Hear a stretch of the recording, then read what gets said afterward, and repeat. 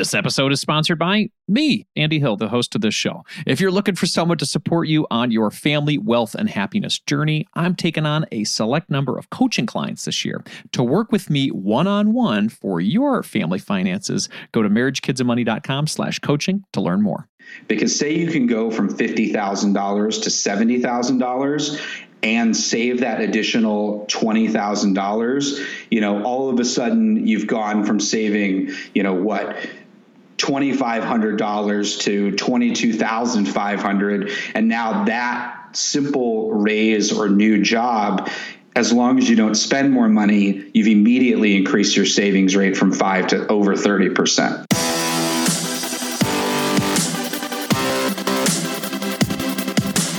This show is dedicated to helping you strengthen your family tree and live financially free. Welcome to the Marriage, Kids, and Money podcast, everybody. This is Andy Hill, and today we're talking about achieving financial independence. When you have enough money to live without the need of full-time employment. Sounds pretty cool, right? This may seem like something that's meant for our golden retirement years, but my guest today is going to show us how to make it a reality much earlier than that. Returning as a guest for the second time, Grant Sabatier is here to show us how we can grow our income and invest so we can really enjoy the best years of our lives. At 30 years old, Grant achieved his financial independence. He went from $2.26 in his bank account at age 24 to over $1 million in just 5 years. Yeah, crazy stuff.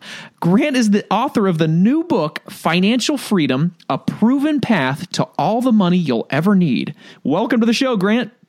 Oh, wow. Thanks for that warm introduction, Andy. It's so exciting to be back, man. I love having repeat guests mean a big thing, man. That means you got a great story and you're really going to inspire somebody here today. So Grant, you describe a moment in this awesome new book, and thank you for letting me get a little preview there. When you're 24, you got $2.26 in your bank account. I love that you put the snapshot in the book, and you're lying on the grass eating a turkey sandwich at your parents' house after you just moved back home. So how did you get there, man? How did you get there at 24?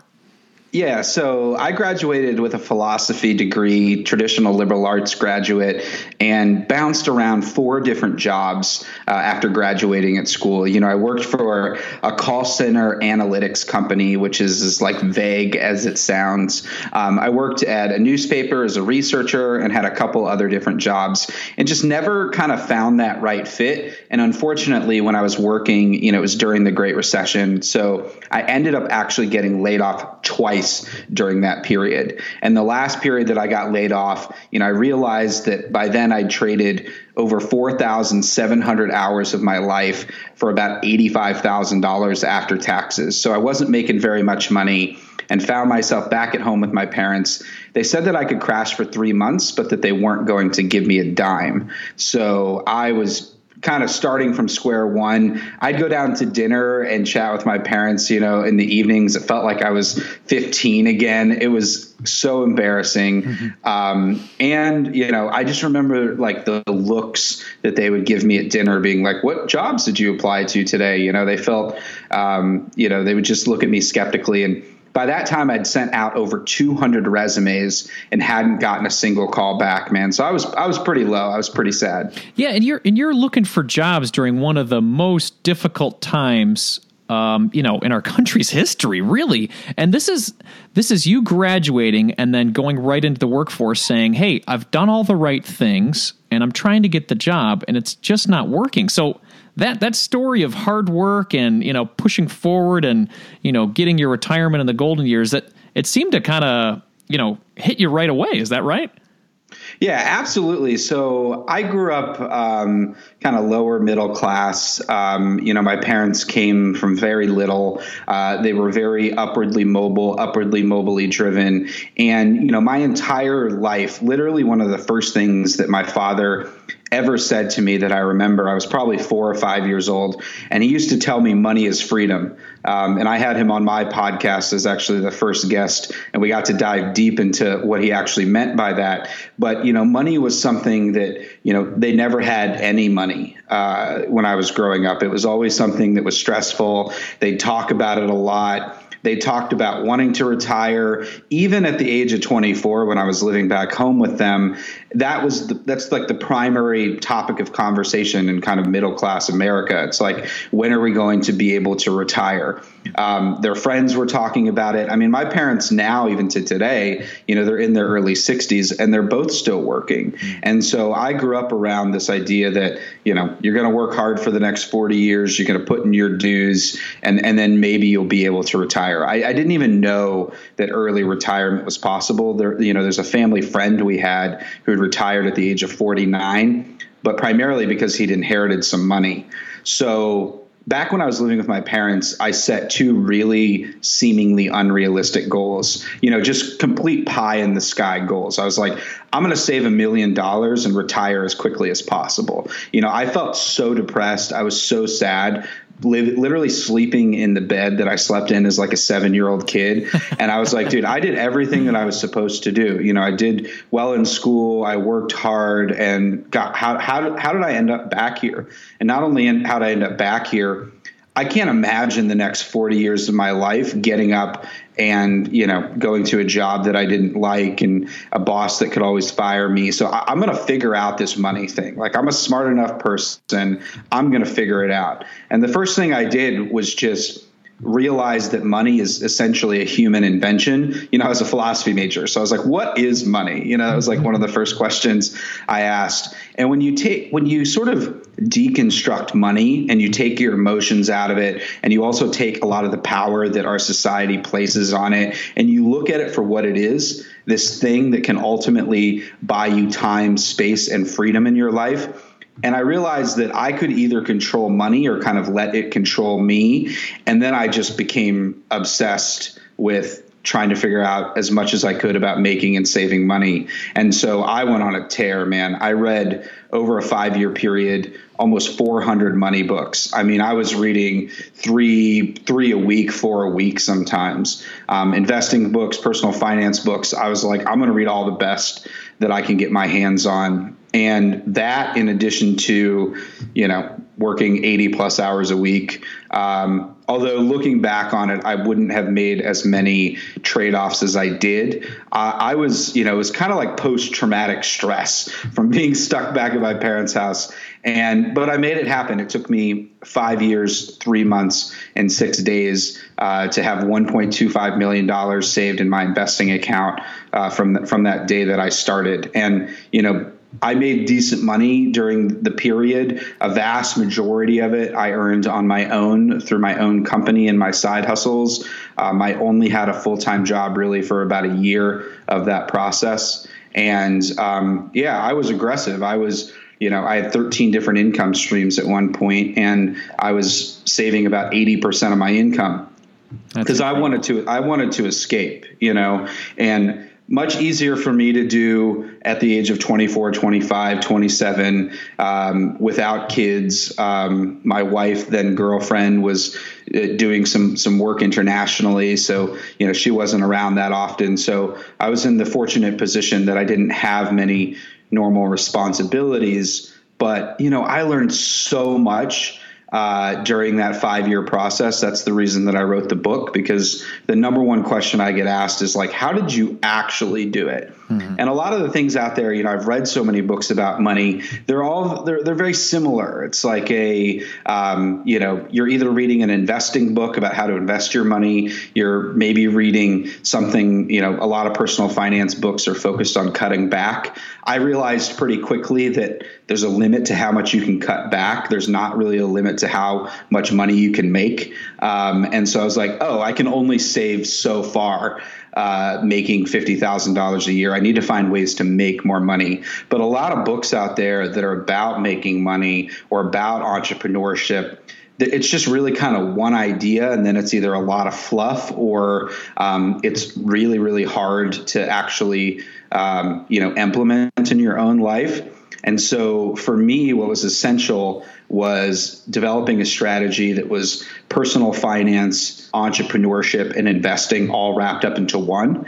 And that's what I wrote the book around, because to me, It's the compounding impact of being able to do all of those things. In the book, I call it the enterprise mindset, which is the simple idea that you're trying to maximize the value of your time in a way that helps you make as much money as possible for your time. And that's why if you look at everything through the lens of like, how am I making the most of my time, and am I taking the best advantage of this opportunity to make more money? And that's really what the wealthy do and why the rich get richer. And adopting that enterprise mindset, I started to find money-making opportunities everywhere. I started to, it was just incredible once I made that switch for myself. And, a lot of people, I think, a lot of people, and this is one of the big questions I get, a lot of people I think are really kind of 2 or 3 steps away from a life that they'd really, really love. And money often is 1 or 2 of those steps. But we live in such an all or nothing world where people, they're stuck in their job and they're like, I can't imagine quitting. And it's like, oh, if you want to quit your job and have more options, the first step is you need 6 months of expenses saved. Just having that is going to give you a little bit more breathing room. And then the final thing that I realized through this process, but I didn't realize until I'd already become financially independent, that during this journey, I'd already had so many of the benefits and so many of the freedoms that I thought I would only get once I became financially independent. I already had those so much earlier on. I just hadn't really stopped and realized it. And so you don't need millions of dollars or even to be financially independent to have a lot of the freedom and a lot of the benefits of both of those things. And ultimately, money only matters if it helps you live a life that you love. And that's something that I had to get through this process to kind of realize. But the great thing is that there's really like 2 or 3, maybe 4 things that you need to do when it comes to money that are going to give you like 90% of the benefits. When we've talked about these things like increasing your savings rate from 5 or 10% to 30%, reducing your housing expense. The average American spends 70% of their money on housing, transportation, and food. So cut back on your housing expense, get a roommate, move somewhere smaller, house hack. Transportation, don't buy a new car, buy a used car. Food, cook at home more often. That's where you're going to get the biggest savings, not in cutting those small little things that I actually cut a lot of during this process. But those small things like having a couple beers with your friends, those are the things that give you the most joy in your life. And so you shouldn't cut those things. You should focus on those things that are going to actually have the biggest impact. And the last thing, nothing in life is forever. And that's one of the, people were like, oh, Grant, how could you live in such a crappy apartment and drive such a crappy car? I had a $700 car that I bought on Craigslist and lived in an apartment that literally my wife, then girlfriend, she wouldn't come over to my apartment because it was so crappy. But it's like nothing's forever. I did that for like 3 or 4 years so that I could, save up enough to, I realized that the compounding curve, oftentimes you save money and then in 10, 15, 20 years, you hit that inflection point of the curve where your money starts more rapidly compounding. I figured out that you could actually accelerate the rate of compounding by saving as much money as early and often as you can. And so I was like, I'm going to front load this process because you actually need less money to retire at 30 than you do at 65 because you have an additional 35 years of compounding. And so I started to think about money in a very, very different way. And I got obsessed with it. I'm not going to say that like I did this like in my free time. It was like my sole focus every morning when I woke up. I was like, what am I doing today to get to this next level? But you don't even have to do that, honestly. I think most people. That's the point, like where, some people might be listening now and saying, hey, I'm in my 30s or I'm in or whatever. And like, I just don't have the time. He says he read 400 books and he spent so much time because his he didn't have kids and his girlfriend was away. I just don't have that time. But the point, I think, what you're trying to make in your book or what our conversation today is, Grant's situation, 5 years, that's incredible to do what you did. But hey, man, everybody's thinking, I'm going to retire at 65. So hey, somewhere in the middle might not be too bad. Is that what you're talking about today, man? Absolutely. I feel like I was kind of a guinea pig. Like, I feel like I went to the edge of money. That's really the way that I feel. I spent all of my time studying, researching, making money, launching companies, launching side hustles, selling companies, creating partnerships, hiring employees. I feel like I was kind of a test dummy for these ideas. And I learned, it was my life. It's like, imagine you spend, almost 7 years of your life dedicated to one particular thing. You're going to learn a lot about it. I spent, 20,000 hours or more thinking about money during that time period. And one of the reasons why I wrote the book is because I think I figured out, at least for my own life, those things that actually matter and the things that actually move the needle and make a difference. And so you don't have to go out and read 400 personal finance books. That's why I wrote my book. It's like, I've spent my life dedicated to making this happen, and I made it happen. And here are the things that actually matter. Here's the things that are going to help you get to the next level. And I wrote it in a non-fluff way. It's 125,000 words of just nonstop tips and, strategies and mindsets, because a lot of people don't have that time. They're not going to have that luxury. And that's why I had to give back, man, because this changed my life. And I couldn't even envision that I'd be where I am today when I was living back with my parents. This literally transformed my life. Like it's given me more time to learn about myself and spend time with my wife and spend time with my friends. And, I've been to over 30 countries. I feel so immensely blessed for this opportunity that I want other people to have this too. I can only give back. Like, once I got through it, man, the first couple reader emails that I got, like, you helped me save an extra $1,000. I just got the best email that I've gotten since I launched Millennial Money. It's from a 13-year-old kid in San Jose. And he read an article about me on CNBC, and the subject line was, "I want to be you when I grow up." And literally, that's what he said. And he's like, "I see how to do it." He's like, "I'm already thinking about my side hustle. I see the path." And here's a 13-year-old kid that seems so fired up to make this happen. This guy will probably be like 25 and financially independent. And then just imagine like what he can do now, having freed up his time for the rest of his life. And, these are extreme examples, like you mentioned, but simple things like increasing your savings rate from 5 to 30%, it's going to cut at least 15 years off the time that it takes to retire. That's massive. Absolutely. That's massive. And those are the big costs people need to concern themselves. Like you said, the housing, the transportation. Let's talk about how to go from that 5 to 30. I think that's a great conversation for us to have. Because maybe not everybody's going to be, at 13 or in their early 20s who's listening to this saying, well, I got the opportunity to bang it out. But you put some really good advice in your book. And I want to give people an opportunity to learn today. So let's talk about how to go from that 5 to 30%. What would people do if they're saying, oh man, I thought I was doing good. I'm saving 5%. I put it in my 401k at work, and I thought that was going to get me to retirement. And maybe part of our story today is you got to do a little bit more. So how do we go from that 5 to 30? What would you say to people?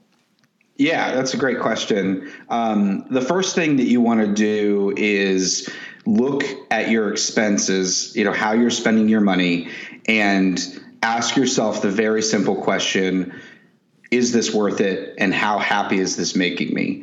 And so one of the things I always recommend is you just look at how you're spending your money, and you look at if it's making your life better, if it's making you happy. And if it's not, then cut it out. And one of the things that I found is a lot of the things that made me the happiest ended up being either free or pretty inexpensive. Like walking my dog in the park on a Sunday, that's free. Having a picnic in the summer, and listening to some free music, that's maybe $20 for the food, $10 for the wine.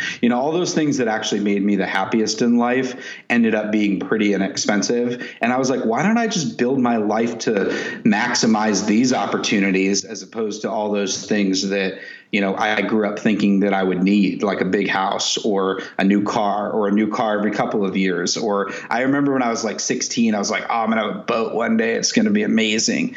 But just looking at it through and if a boat makes you happy, like I know some people, like if a boat makes you happy or you've got some like $50,000 vintage Mercedes that is just like the best thing in the world to you and you just love it every Sunday when you drive it, great. Like I'm not here to tell you what to buy or what not to buy, but seriously looking. And I recommend, especially for couples, when you're having that money conversation, ask yourself last month, like, don't focus on the numbers first, not like how much did we spend here? How much did we spend there? How are we tracking to our progress? That should be where you go second. The first thing you should ask is, did what we spend, were we happy with it? Like, did we enjoy last month? Like, did spending money help us live a life that we love, or did it not? And so when you lead with that type of a question, maybe one month you spend more money than another month, or you overspent, but you're like, you know what? We had a really amazing January. That was, we spent a little more than we thought we were going to spend, but that's great. And then always being realistic. This is the thing. A lot of people who set budgets, I think budgets for a lot of people are the biggest barrier in personal finance because they reinforce a scarcity mindset. Mm-hmm. That's the simple idea of like, track every single thing that you spend and, oh my gosh, we overspent. Now we feel guilty. And then when you feel guilty about money, it creates a negative relationship with it. It's like that, the friend that you kind of don't like. And so you avoid them or you don't call them back. It's like the same thing. It's like if you feel guilty and you don't it makes you feel uncomfortable, then you're not going to want to, sit down and think about it and try to make more. And so I think, like I mentioned, focusing on those little things and trying to cut them back, it's almost not only a waste of time in a lot of ways. It theoretically, those little things are probably where you're getting the most joy. Going out to a movie with your friends, having some great wine, having a picnic, cooking out on your grill, whatever that may be. Those aren't where that's not how you're going to get from 5% to 30%. The only way that you're going to get from 5% to 30% are two things. You need to either, number one, save on those biggest expenses, like we talked about, housing, transportation, and food. Or number two, you need to make more money and keep living the way that you're living. So that's one of those things too, is a lot of people don't take the opportunity to make more money. Instead, they focus all their energy on trying to cut back or using debt as kind of a crutch to saving more money. And so the simple idea is that, say you're making $50,000 a year and, you're saving $2,500 a year, you're saving 5%, maybe that's all you can save based on the family you have, where you live. And so the only option is to either move to a smaller apartment or get some roommates. But if you can't do that or you don't want to do that, you have to go out and try to make more money. Because say you can go from $50,000 to $70,000 and save that additional $20,000, all of a sudden you've gone from saving, $2,500 to $22,500. And now that simple raise or new job, as long as you don't spend more money, you've immediately increased your savings rate from 5 to over 30%. We'll be back to the show after a word from our sponsors. Are you looking for someone to walk alongside you on your journey to family financial independence? Well, I would love to help you achieve your goals and help your family thrive. I work with couples, individuals, and families all around the U.S. via video chat and can assist in the following areas: becoming debt-free, growing your net worth, crafting and sticking to your budget, reviewing Coast Fire plans, developing strategies to build generational wealth for your kids, and designing your future work optional lifestyle. Doesn't that sound nice? If you're interested in working with me one-on-one, you can book a time with me by visiting marriagekidsandmoney.com/coaching. I would love to help you strengthen your family tree and live financially free. Visit marriagekidsandmoney.com/coaching to learn more, or you can click the link in our show description. If you're looking to improve your financial situation, it helps when you're able to cut out unnecessary costs. Cell phone services are a necessity for sure, but we don't need to be overpaying for them, right? That's why I like Tello Mobile, a phone service worth talking about. We've been fully on board as a family with Tello for over 2 years now, and we are so happy that we made the switch. For us, the reception and data service is better than Verizon, and our costs were nearly cut in half. Tello runs on the T-Mobile network, and it's wowing new customers like us with their rock-bottom prices and stellar service. With over 10,000 reviews, Tello is rated as excellent on Trustpilot, and this is quite rare in the wireless world. Nicole and I went for the unlimited data, minutes, and texting plan for only $25 per month each. Isn't that crazy? You heard that right. $25 is their most expensive plan, actually. And Tello is running a special offer for MKM listeners right now. Check out Tello today at marriagekidsandmoney.com/Tello. That's marriagekidsandmoney.com/Tello, and use the code MKM20 to get 20% off on your first month of service for any Tello plan above that $10 per month mark. Again, use MKM20 to get 20% off at marriagekidsandmoney.com/Tello, and you'll be supporting this show. Hurry up. The code is valid until April 19th, 2024. marriagekidsandmoney.com/Tello.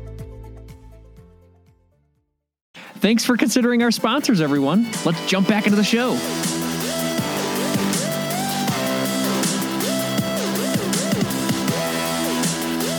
Let's help people figure out how to get that extra 20. Let's talk about growing your salary at work. Where's the best place for people to start at work with their job if they've got a full-time job? How can they make more money?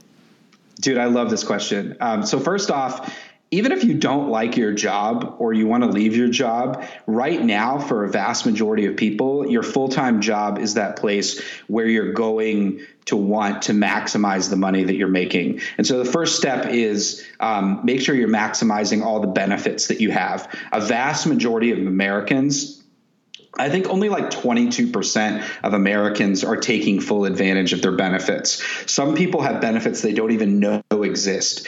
And if you take full advantage of your benefits, that's often an increase in maybe 20 to 50% compensation. You know, it's just like getting a raise in a lot of ways. And so make sure that just schedule a simple meeting with your HR department. Just a 20-minute meeting can have an absolutely insane ROI. Go in and ask them a simple question. Am I taking advantage of all the benefits that we have? You know, are you contributing to an HSA or an FSA?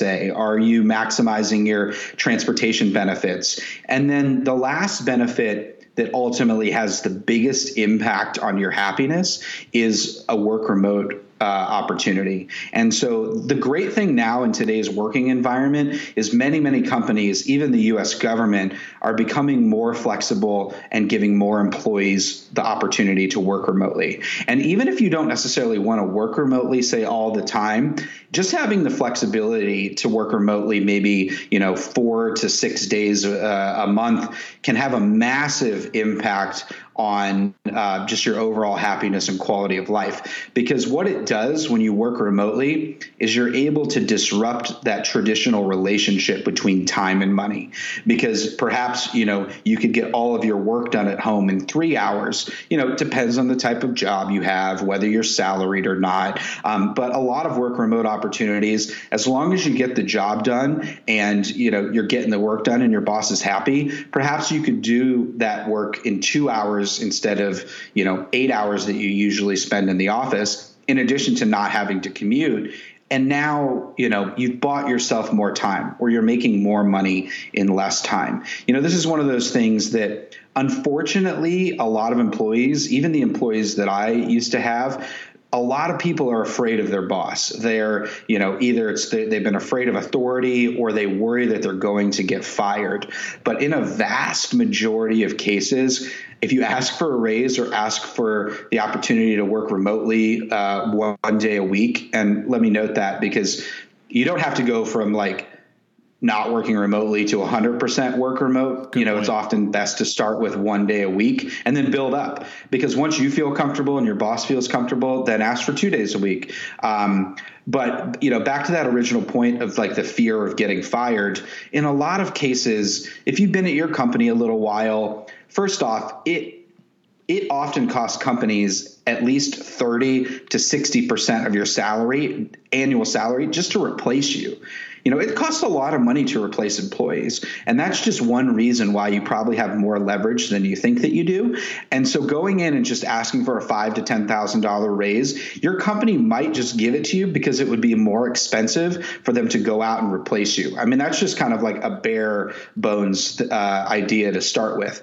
The second thing is, if you're adding value to your company, there's almost always a way, as long as your company's, in a decent financial position, that you can make more money. And this is one of those things is most companies are just legal pyramid schemes. They're set up so the person at the top makes as much money as possible. I mean, that's how money flows. It just flows up, and you try to get a lot of work out of the younger workers. You try to get a lot of work out of the high salaried employees. I mean, that's the catch-22 of making more money, because often with making more money or a new job title comes more responsibilities, and more responsibilities, it means that it's going to take more of your time or more of your effort. So that's important to remember. But the thing is, there's always sort of wasted money in the system. And one of the things that I recommend that you do is a couple things. Analyze your market value. This is so essential. Most people just aren't even getting paid what they're worth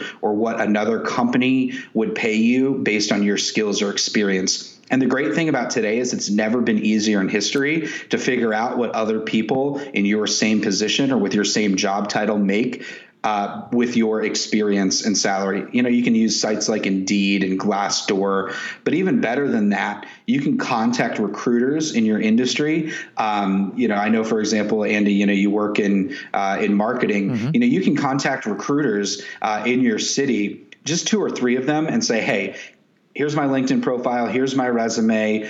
Here's how much money I'm making. Do you think that I'm getting paid my market rate? Do you know of any companies that are hiring that would pay more for this experience? Are there any skills that I don't have that are really in demand now in my industry that I should be building? Recruiters are paid by companies when they find you a job, when a company hires you. And so they're out there looking for really high quality people to place in jobs. And so they'll talk to you, they'll give you information, and their job is literally to be on the market pulse of your industry. And so there's no better place to get information on how much money you could be making than having a relationship with a couple of recruiters. Just reach out to them. They'll chat with you. They're going to want to form relationships with you. And some of the best opportunities that I've gotten in my life have been because I talked to a recruiter at one point. Literally 3 years down the road, one recruiter remembered me and she reached out to me because she had a job opportunity. I didn't end up taking the job because I had my own company, but I was able to sell that company a freelance gig and make a bunch of money just because of a lunch that I'd had with a recruiter 3 years before. So best case scenario, you get a ton of information that's going to tell you, whoa, I'm getting underpaid by $20,000 based on my experience. And then you can use that when you go in to negotiate a higher salary and say, hey, I've chatted with recruiters. Recruiters have reached out to me. And, based on my experience and skills, the average market rate for my job is actually $145,000, not $125,000. And then maybe as an added benefit, one of those recruiters will say, hey, I've got an even better job for you. And all of a sudden, just because you had one conversation, you're making $30,000 more because this other company's been looking for someone just like you.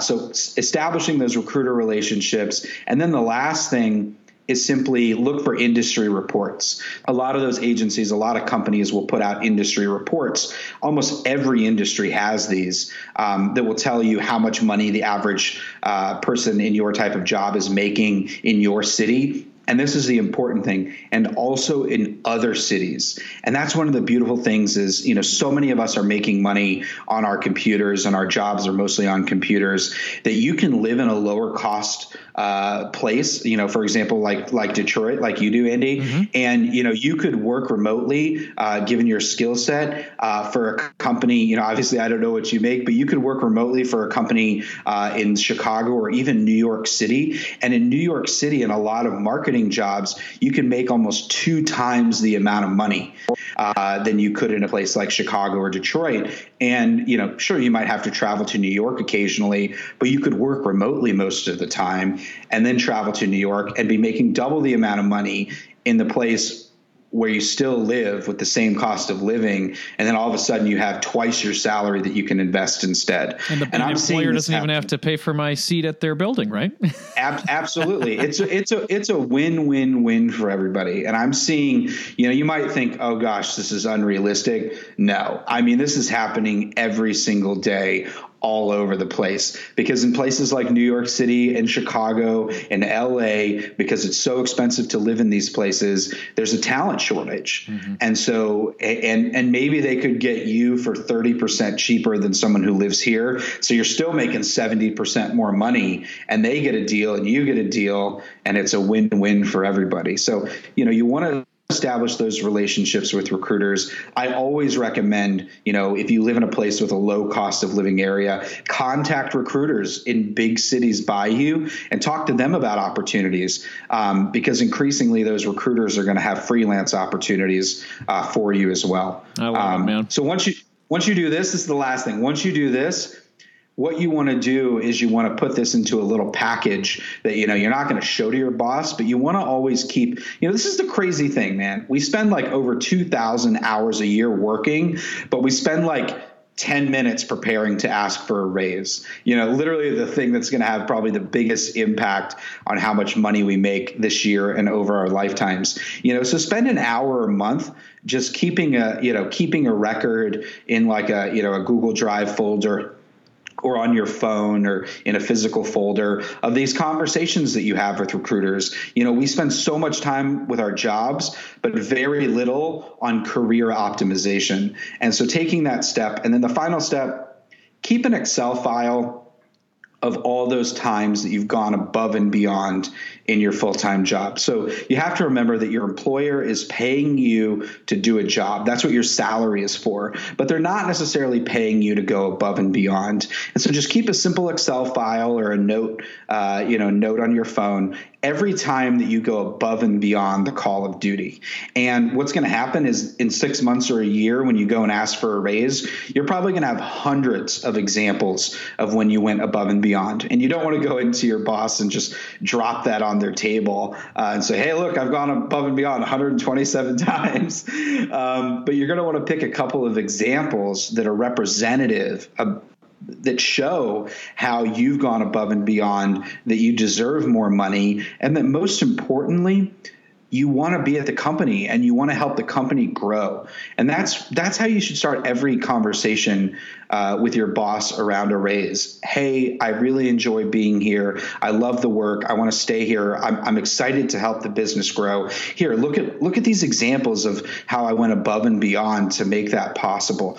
Always start with a positive before asking for a raise, and then just lead with a simple, hey, I've analyzed my market rate. Some recruiters have reached out to me. I've looked at what I've done in the past year, and based on what I'm getting paid, I'd like a 20% raise. And note that I said 20% there and not a dollar amount.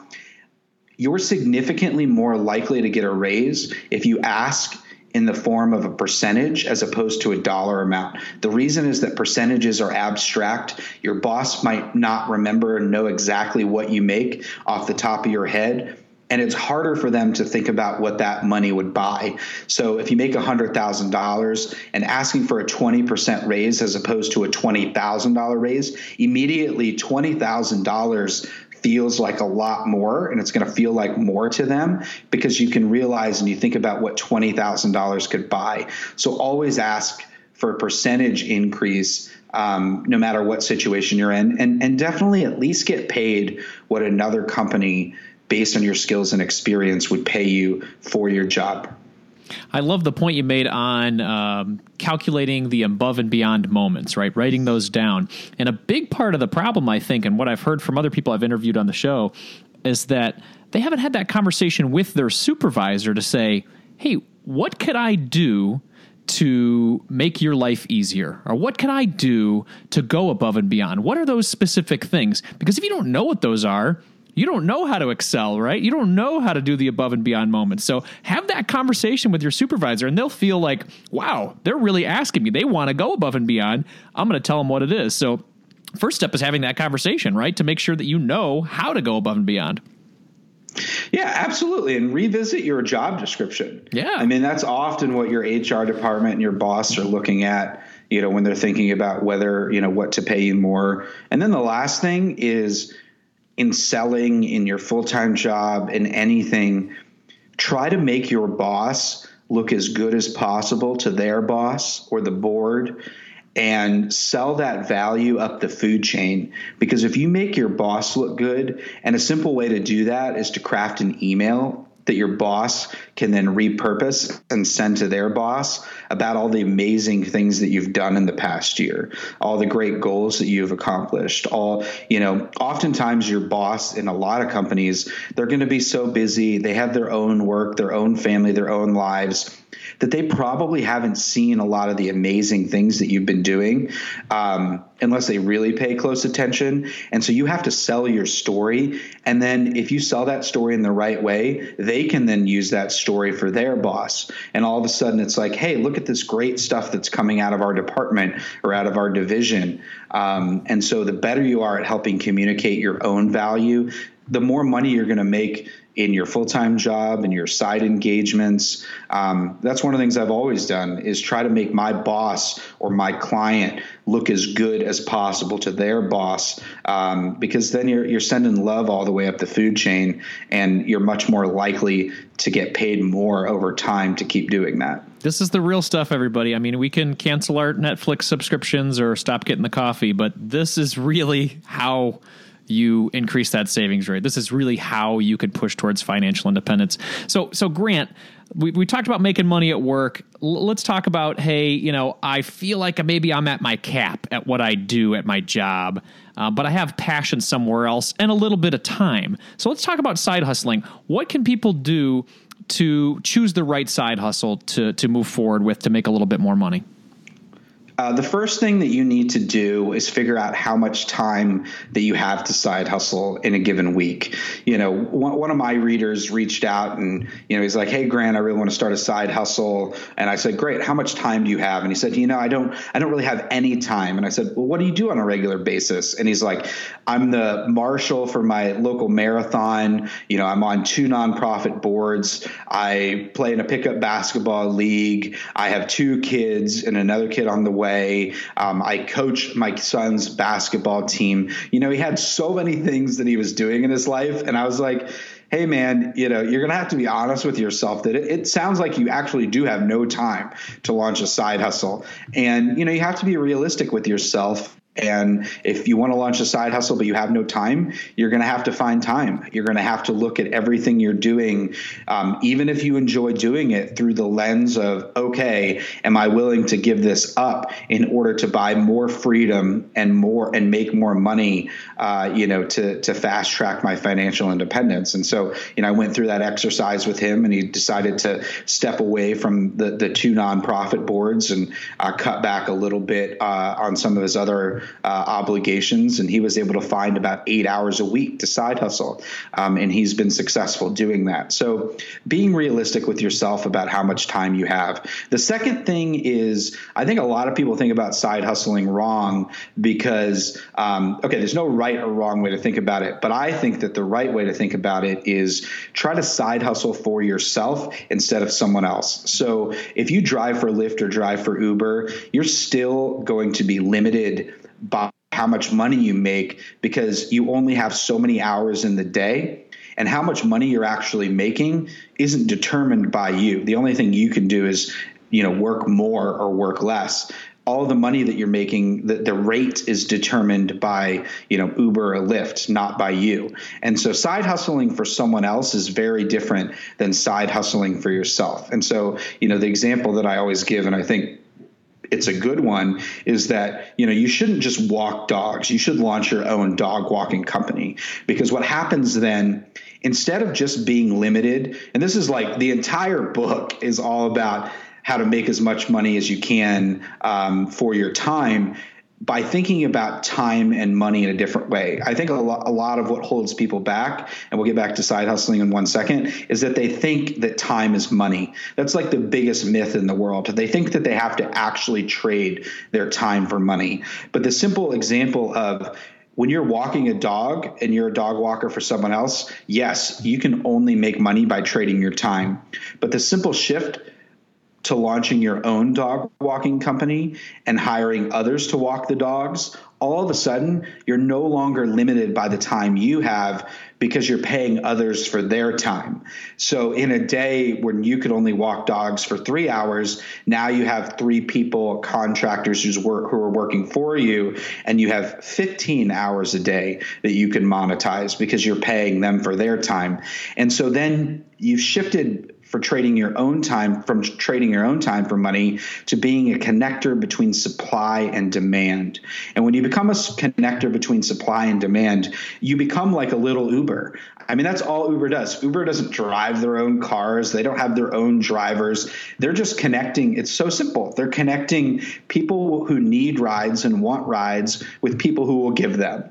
And so if you can do that in your own life, don't walk the dogs, connect people who will walk the dogs with people who need their dogs walked. Same thing with a daycare. Don't watch the children, connect people with people who will watch the children who need that type of a service. And so just that simple mindset shift of side hustling for yourself is extremely important. The other thing is, don't put up a ton of money to launch a side hustle. I mean, I see a lot of people, they invest a lot of money in tools and equipment. The beautiful thing about side hustling is that you can test a lot of different ideas, but you shouldn't put up a lot of money, because you don't want to go into debt for an idea that doesn't yet have a proof of concept. And the proof of concept is the simple idea: if no one's bought something from you, or you haven't sold a few of them, don't put money behind it. Don't go and develop some crazy product and go into debt. Make sure that you have something that people are willing to buy from you, no matter what that is. And the only way to figure that out is by going out and trying to sell a few of them, or trying to sell it to a few people. And then once you have a proof of concept, you can invest in it. And the final thing is, try to side hustle doing something that you love, or at least like. The great thing about the internet is there's so many paths to wealth. There's so many blueprints. You can read about someone's story and be like, wow, they did that. I want to do that. But if you're not actually interested in that topic or that business model, you're not likely going to succeed. And the reason why is, you're going to get really fired up for a couple months, and then you're going to burn out, if you're not making money. You're going to get bored. And at the end of the day, making money is great. But what's terrible is making money doing something that you just don't like to do. And side hustling is that incredible opportunity where it's never been easier to get paid to do things that you love. You just have to think creatively about it. So if you really love rock climbing and camping, for example, if that's like your passion, sit down and write a list of all the ways that you can make money in that industry. Launching an ultra lightweight camping company, leading tours, working at a climbing gym, giving private lessons to climbers. There's so many different things you can do. Write a book about it, launch a blog about it. Try to do a side hustle around something that you love, and you're going to be much more likely to not only stick with it, but have fun and make money in the process. Don't just try to go out and do something that someone else has done. And the final thing is, I firmly believe that skills are future currency. And so because of the rise of the gig economy, because of automation, the more skills that you have and the more diverse your skill sets, the more money you're going to make both today and over your lifetime. So if you're good at branding, learn how to do analytics. If you know how to code, learn how to do design. If you're great at data mining, learn how to sell. If you're great at coding, learn how to sell. Selling is one of those particular skill sets. And a lot of people think like selling is really sleazy. No, selling is just about giving value and communicating value to others. Selling is going to be increasingly in demand as, in human one-to-one contact as things get more and more digital. So just diversifying your skills, and side hustling is a great way to get paid to do that. By having your own little business, your own side hustle, learn how to build your own website, learn how to do your own logo, learn how to do your own email marketing, your own coding, your own selling, and all of a sudden your own accounting. And all of a sudden you've shifted from just making money for someone else to you've adopted that enterprise mindset that I've talked about. And now you have the skills to make money on your own terms. And it's not necessarily easy, but it's never been easier to learn almost all these things on YouTube. And these are skills that don't go away. You can use them for the rest of your life. You can even use them in your full-time job. I have friends that are bloggers that, they've been able to go to their company and say, hey, our website's, not nice. We need a new website. I can build it. I have those skills. And all of a sudden your company is like, whoa, look at this extra value, that this person has added. So skills, the more and diverse your skills are going to be, the more money you're going to be able to make over the rest of your life. And thankfully, it's never been easier to learn those types of skills. You just got to be curious, and you just got to keep with it. And like all this stuff that I'm talking about today, it doesn't matter unless you put it into practice, and you don't have to dive all in tomorrow. I recommend you wake up in the morning with your coffee. I call it my money meditation. Every morning I spend about 5 minutes looking at my money, thinking about money, looking at how much money I spent the day before and last week, how it made me feel. And then all of a sudden, because I spent some time with my money, then the rest of the day, I'm more comfortable with it. I'm better at seeing money-making opportunities. I'm better at spending less because I looked at how much I spent in the past week, and I'm like, this actually probably wouldn't make me that happy. And so the more comfortable that you get with money, the more you control it, the less that it will control you. And then you start seeing money as a path to freedom, not as some abstract, confusing, stressful thing. And I'll tell you what, the last thing about side hustles, once you make that first $1,000 or $2,000, even $500 on your own, you sold an engagement, you sold a product, you got a client, that's going to feel so good that you're going to want to keep doing it because you've made money on your own terms. You don't have to rely on your boss or a full-time job. And the thing is, that can get pretty addicting, and you never have to turn your side hustle into a big, big company. But if you side hustle to invest, so instead of spending that extra $500 a month, you invest it instead, just an extra $1,000 a month, you've cut years, literally years off the time that it'll take you to retire. I love it. And, obviously investing, we could go into that quite a bit. And there's a lot of great information about where to put all that money you're making. And you're going to find it in this book. Grant, where can people find this book and where can they connect with you? Yeah, a great place is you can just go to financialfreedombook.com. financialfreedombook.com, at Financial Freedom on Instagram. The book has its own account. You can follow the book around the world, and there's tons of bonuses. In addition to the book, I'm releasing 12 calculators. So a lot of the things I talked about today, there's even the Financial Freedom Calculator, which helps you measure not only how much money you're making, but how much time you're saving when you invest or when you don't buy something. So financialfreedombook.com. You can search for Financial Freedom on Amazon. It's the nice, bright blue book cover. And yeah, hit me up, millennialmoney.com. And gosh, I'm just so excited to release this book. And it's pretty much everything that I think that you need to know about, scaling your full-time job, launching a side hustle, investing, ultimately through the lens of making more money in less time and accelerating your financial freedom so that you have more money to, most importantly, do those things that you love. So, hey, man, Andy, this was just such a pleasure. Absolutely, man. Well, everybody, you can hear the passion in Grant's voice. Not only is he passionate about the topic, but he's passionate about being a teacher, being somebody that wants to give back. And this is his way of giving back. So check out this book. It is a great read. I had the opportunity to go through it. Give it a chance. And I think you're really going to come away with something that not only will help you with your finances, but may change the way you think about money just completely. So, Grant, thanks again. And I really appreciate you being here, man. Thank you, man. Thanks for all you do. And I hope you have a nice day.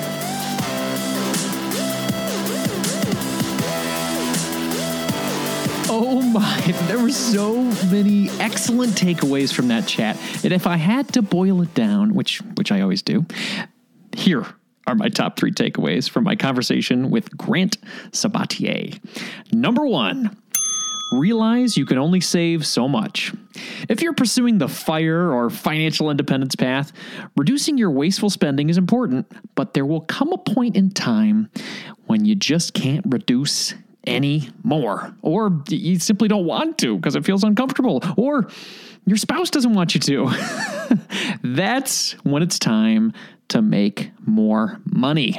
Oh yeah, bring home the bacon. I love bacon, by the way.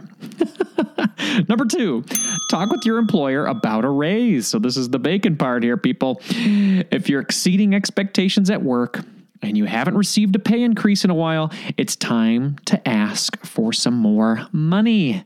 Set up a meeting with your supervisor, review the results of your hard work, and ask for that raise. And if you don't know how much you should be making, check out sites like Glassdoor so you can get an understanding of what people are making in your position and in your industry and in your location. That can really help you determine where to start asking. Number 3, choose the right side hustle. If you're not able to make more income from your job, look into a side hustle like Grant did.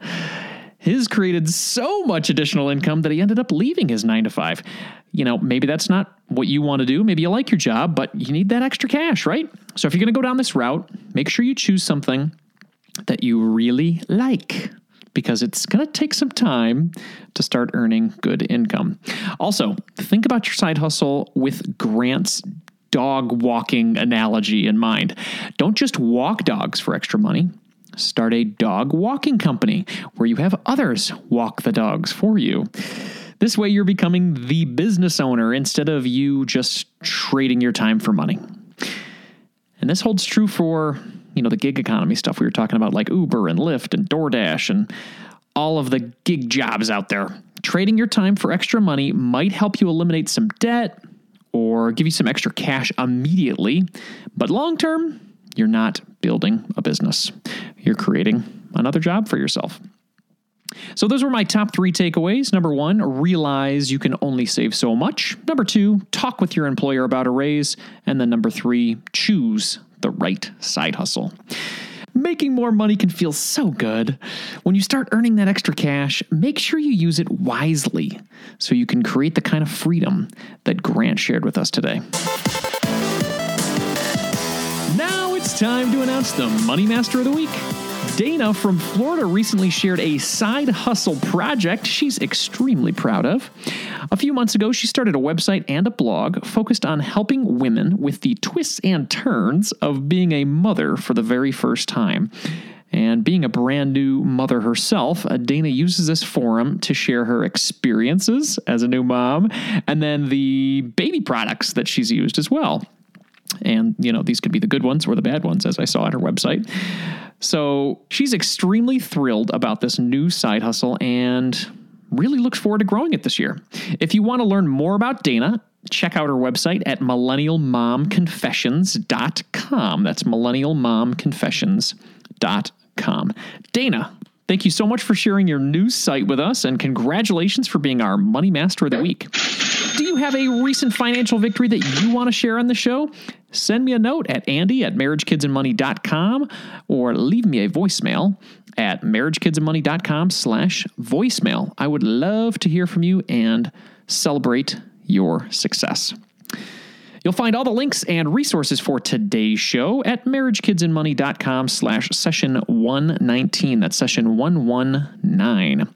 Before we go for the day, I'd like to ask you to do any one of these 3 things to support this show. Number 1, subscribe to my YouTube channel. I have a lot of these interviews in video format, so if you're a video person, check it out. I'm at youtube.com/marriagekidsandmoney. Number 2, subscribe in your favorite podcast player so we can hang out every week on Monday. And then number 3, share this episode with a friend who wants to achieve financial independence like Grant did. If you do any of these 3 things, any of them, email me a screenshot and I'll send you a signed copy of Grant's new book for free. Now you have to be the first one to do this because I don't have that many copies. I have 1 copy that's signed. So be the first. Oh, and Zoe and Calvin will draw you an awesome picture as well. And we'll put that in the package. It'll be a lot of fun. I appreciate your support, everybody. And if you're new to the show, I'd highly recommend you checking out session 116 so you can understand the mission and philosophy of this podcast. It is a great place to start. In the spirit of growth and inspiration, I'm going to end the show with a quote today from Robert Kiyosaki. If you want to be financially free, you need to become a different person than you are today and let go of whatever has held you back in the past. Be open to change and take the first step today, my friends. Carpe diem.